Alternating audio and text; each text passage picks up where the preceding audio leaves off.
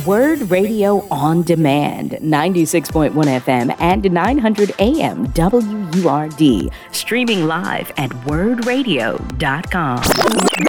Joining us now is Damon Tyner. Damon Tyner, of course, a former Superior Court judge, also former Atlantic County Prosecutor. He's currently managing member of the law offices of Damon G. Tyner, LLC, an Atlantic County-based law practice. Damon, good morning.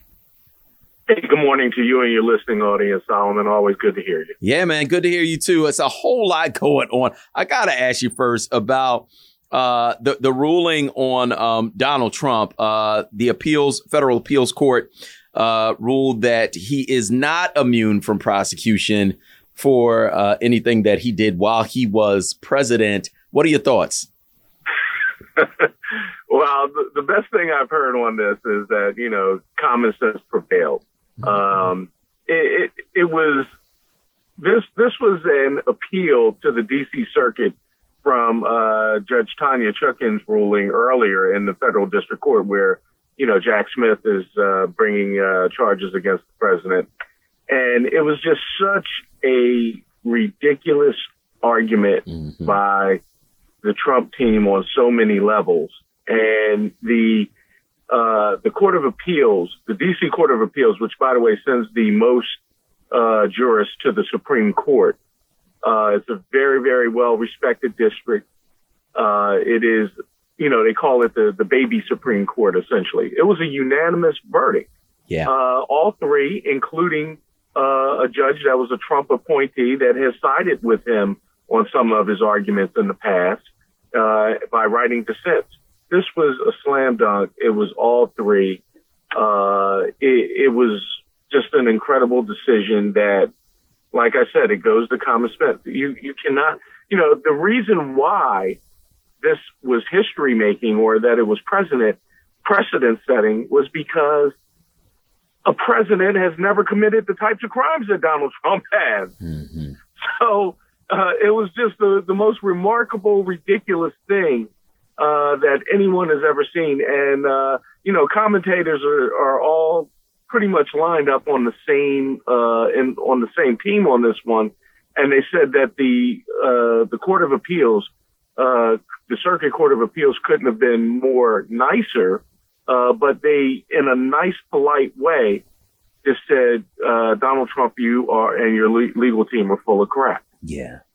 Yeah, just an amazing thing. And the part that really jumped out at me was when during their arguments before the court, one of the judges asked, so are you saying that, if he decided to have SEAL Team 6 kill one of his political opponents, that would be OK and he would be immune from that? And his lawyer's like, well, yeah.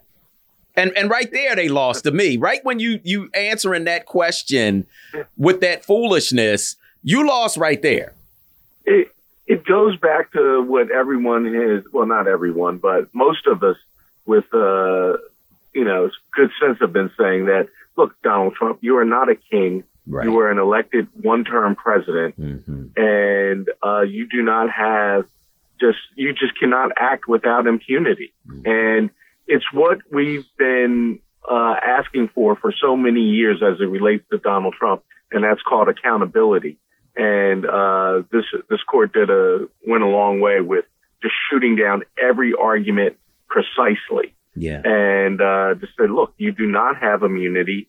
These things, the reason why no other president has been charged with war crimes or things like that is because they've never committed them. They've always acted within the bounds of the scope of their office. Crazy stuff. So they gave him until February 12th to appeal to the Supreme Court. What does that short time frame do? Well, it certainly puts them on the defense, and that and he will, what does Donald Trump have to lose really by appealing to the Supreme Court? Right. He, he has appointed several of them. If there's ever been a chance for a Hail Mary, this is it. Mm-hmm. But as we've discussed on this show, other times, he doesn't have the Supreme Court doesn't have to take the case. Right. It's not a guaranteed right. Right. So they can file for what's called writ of certiorari, and they can ask the court to review the case. But this is, once again, the D.C. Circuit Court of Appeals who issued a unanimous decision. Let's see what that looks like. If they take the appeal, essentially they're giving, they're staying the proceedings below, and they're sort of giving him a win. I don't think they want to touch it with a 10-foot pole. Mm-hmm. So they're in all likelihood, they will not take this case up on appeal to the Supreme Court. It will go back to Judge Chutkan, and she will schedule it for trial. Mm. Wow, just amazing stuff. So, got to talk about some other things that are going on, because there was something else that was precedent setting that happened yesterday. And that, of course, was the conviction of Jennifer Crumbley, whose son Ethan shot and killed 4 of his classmates, wounded some others, shot a teacher as well. And his mother has now been found guilty of manslaughter in that case. What kind of precedent does that set? And will we see more cases like that? I think you will. This case was watched, nationwide. It's the first time that a parent, in anyone's recollection, that a parent has been held directly responsible for a child's conduct in this manner for such serious crimes. Mm-hmm. You have a situation where she was, in fact, charged with involuntary manslaughter. And her husband is set to go to trial on March 5th. Mm-hmm. They originally started out by having their case joined together. It was split up ultimately when it was determined that their interests may be different, mainly because, it was revealed that Jennifer Crumbley was having an extramarital affair. And, his defense team determined that, hey, they weren't on the same page, and that some of her testimony and claims could be trying to place blame on him for other reasons. Mm-hmm. So, but let's go back to Jennifer Crumbley. She was the most compelling thing I heard in this case is that one of the jurors said that she was the last adult seen with the gun. Mm-hmm. They gave the young man a gun, access to a gun. He was 15 years old. He was spiraling out of control. Mm-hmm. He was the school called them in, including on the day of the shooting. Called them in, showed him his drawings, showed them his writings. That this kid was definitely calling out for help, needed psychological help, and they did nothing. They ignored his needs. They essentially unleashed him on the public, and he spiraled out of control, and he shot and killed 4 people. It's just such a sad case on so many levels. Yeah. But, once again, we've seen parents that had, in the Virginia case where the 6-year-old shot the teacher, that parent was held for child neglect, or improperly securing a weapon. We've never seen a case where the parent was held directly responsible for the child's conduct. And I think that you're going to see this pattern happening throughout the country on this crime as well as on other crimes. Yeah. So I think if I'm the father, I'm getting ready to go to jail, because if they convicted her, I think they convict him as well. What are your thoughts? Well, possibly. There are, like I said, she was the last one that was seen with the gun. She tried to suggest that the father improperly secured it. That's going to come down to testimony and whether or not they can prove that beyond a reasonable doubt. Maybe he says that she improperly secured the gun. I don't know. But I think the father has a little bit better of a shot.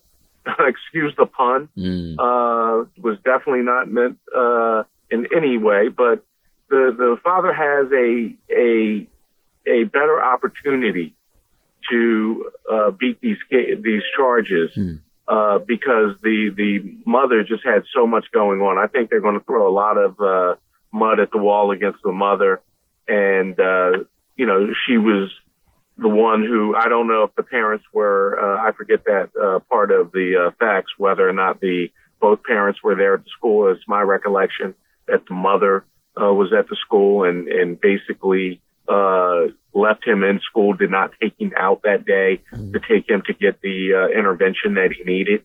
Mm-hmm. So, there are going to be some interesting facts that come out at the father's trial. But I wouldn't say that is a clear guilty conviction at this point. Maybe, and it might involve a plea. I don't know. Mm-hmm. After he saw what happened with his wife. Yeah, just really a rare case of parents being charged in connection with a shooting carried out by their son. Of course, the case that you referred to, where you had the parent, I think they got her on something else, lying on the application or something like that. Yes. Mm-hmm. Application, also child neglect. Mm-hmm. They got her on, but they didn't get her for, any of the possible assault charges or anything else that could have gone along with that child's conduct. Okay. As I look at the shooters in Philadelphia and beyond getting younger and younger and younger, I think this is a tool, quite frankly, in the toolbox of prosecutors that parents need to be held accountable, because where are your kids getting these guns? What are you doing about it? When did you learn about it? Did you know about it? And did you try to intervene at all? I think parents absolutely have some responsibility. And so I see this as another tool. Look, and we all know that parenting, for those of us that are parents, parenting is a tough job. It never stops. Mm-hmm. Mine are 25, 24, 19. Mm-hmm. So I understand. I've served as a family court judge. I've seen families in crisis.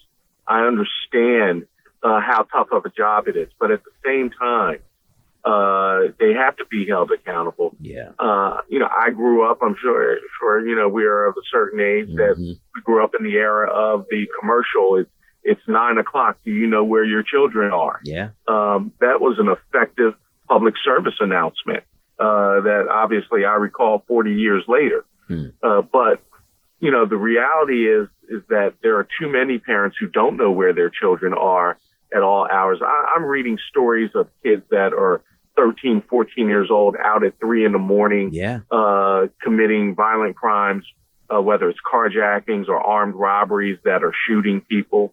The difference some might argue is that they are not getting guns from their parents that are licensed gun owners, that they're getting them illegally in the street, so that, gun reform is necessary and, things like that. Mm-hmm. But the reality is, accept the accountability. Yeah. You signed up for it. Where are your kids? That's right. You have to protect them. It's our job to protect them. That's right. And, I know it's difficult, but you got to try. You got to make the effort. Mm-hmm. And too many people are just throwing their hands up and they're not making that effort. Mm-hmm. That is Attorney Damon Tyner. He's a former Atlantic County Prosecutor, former Superior Court Judge, currently managing member of the law offices of Damon G. Tyner, LLC. How do people get in touch with you, Damon? As always, they can catch me at 609-299-1250, or on the internet, they can check out my webpage at www.tynerlawteam.com. All right. I want to thank you for joining us this morning on WURD. You've been listening to WURD Radio On Demand. Listen live at 96.1 FM, 900 AM, and online at WURDradio.com.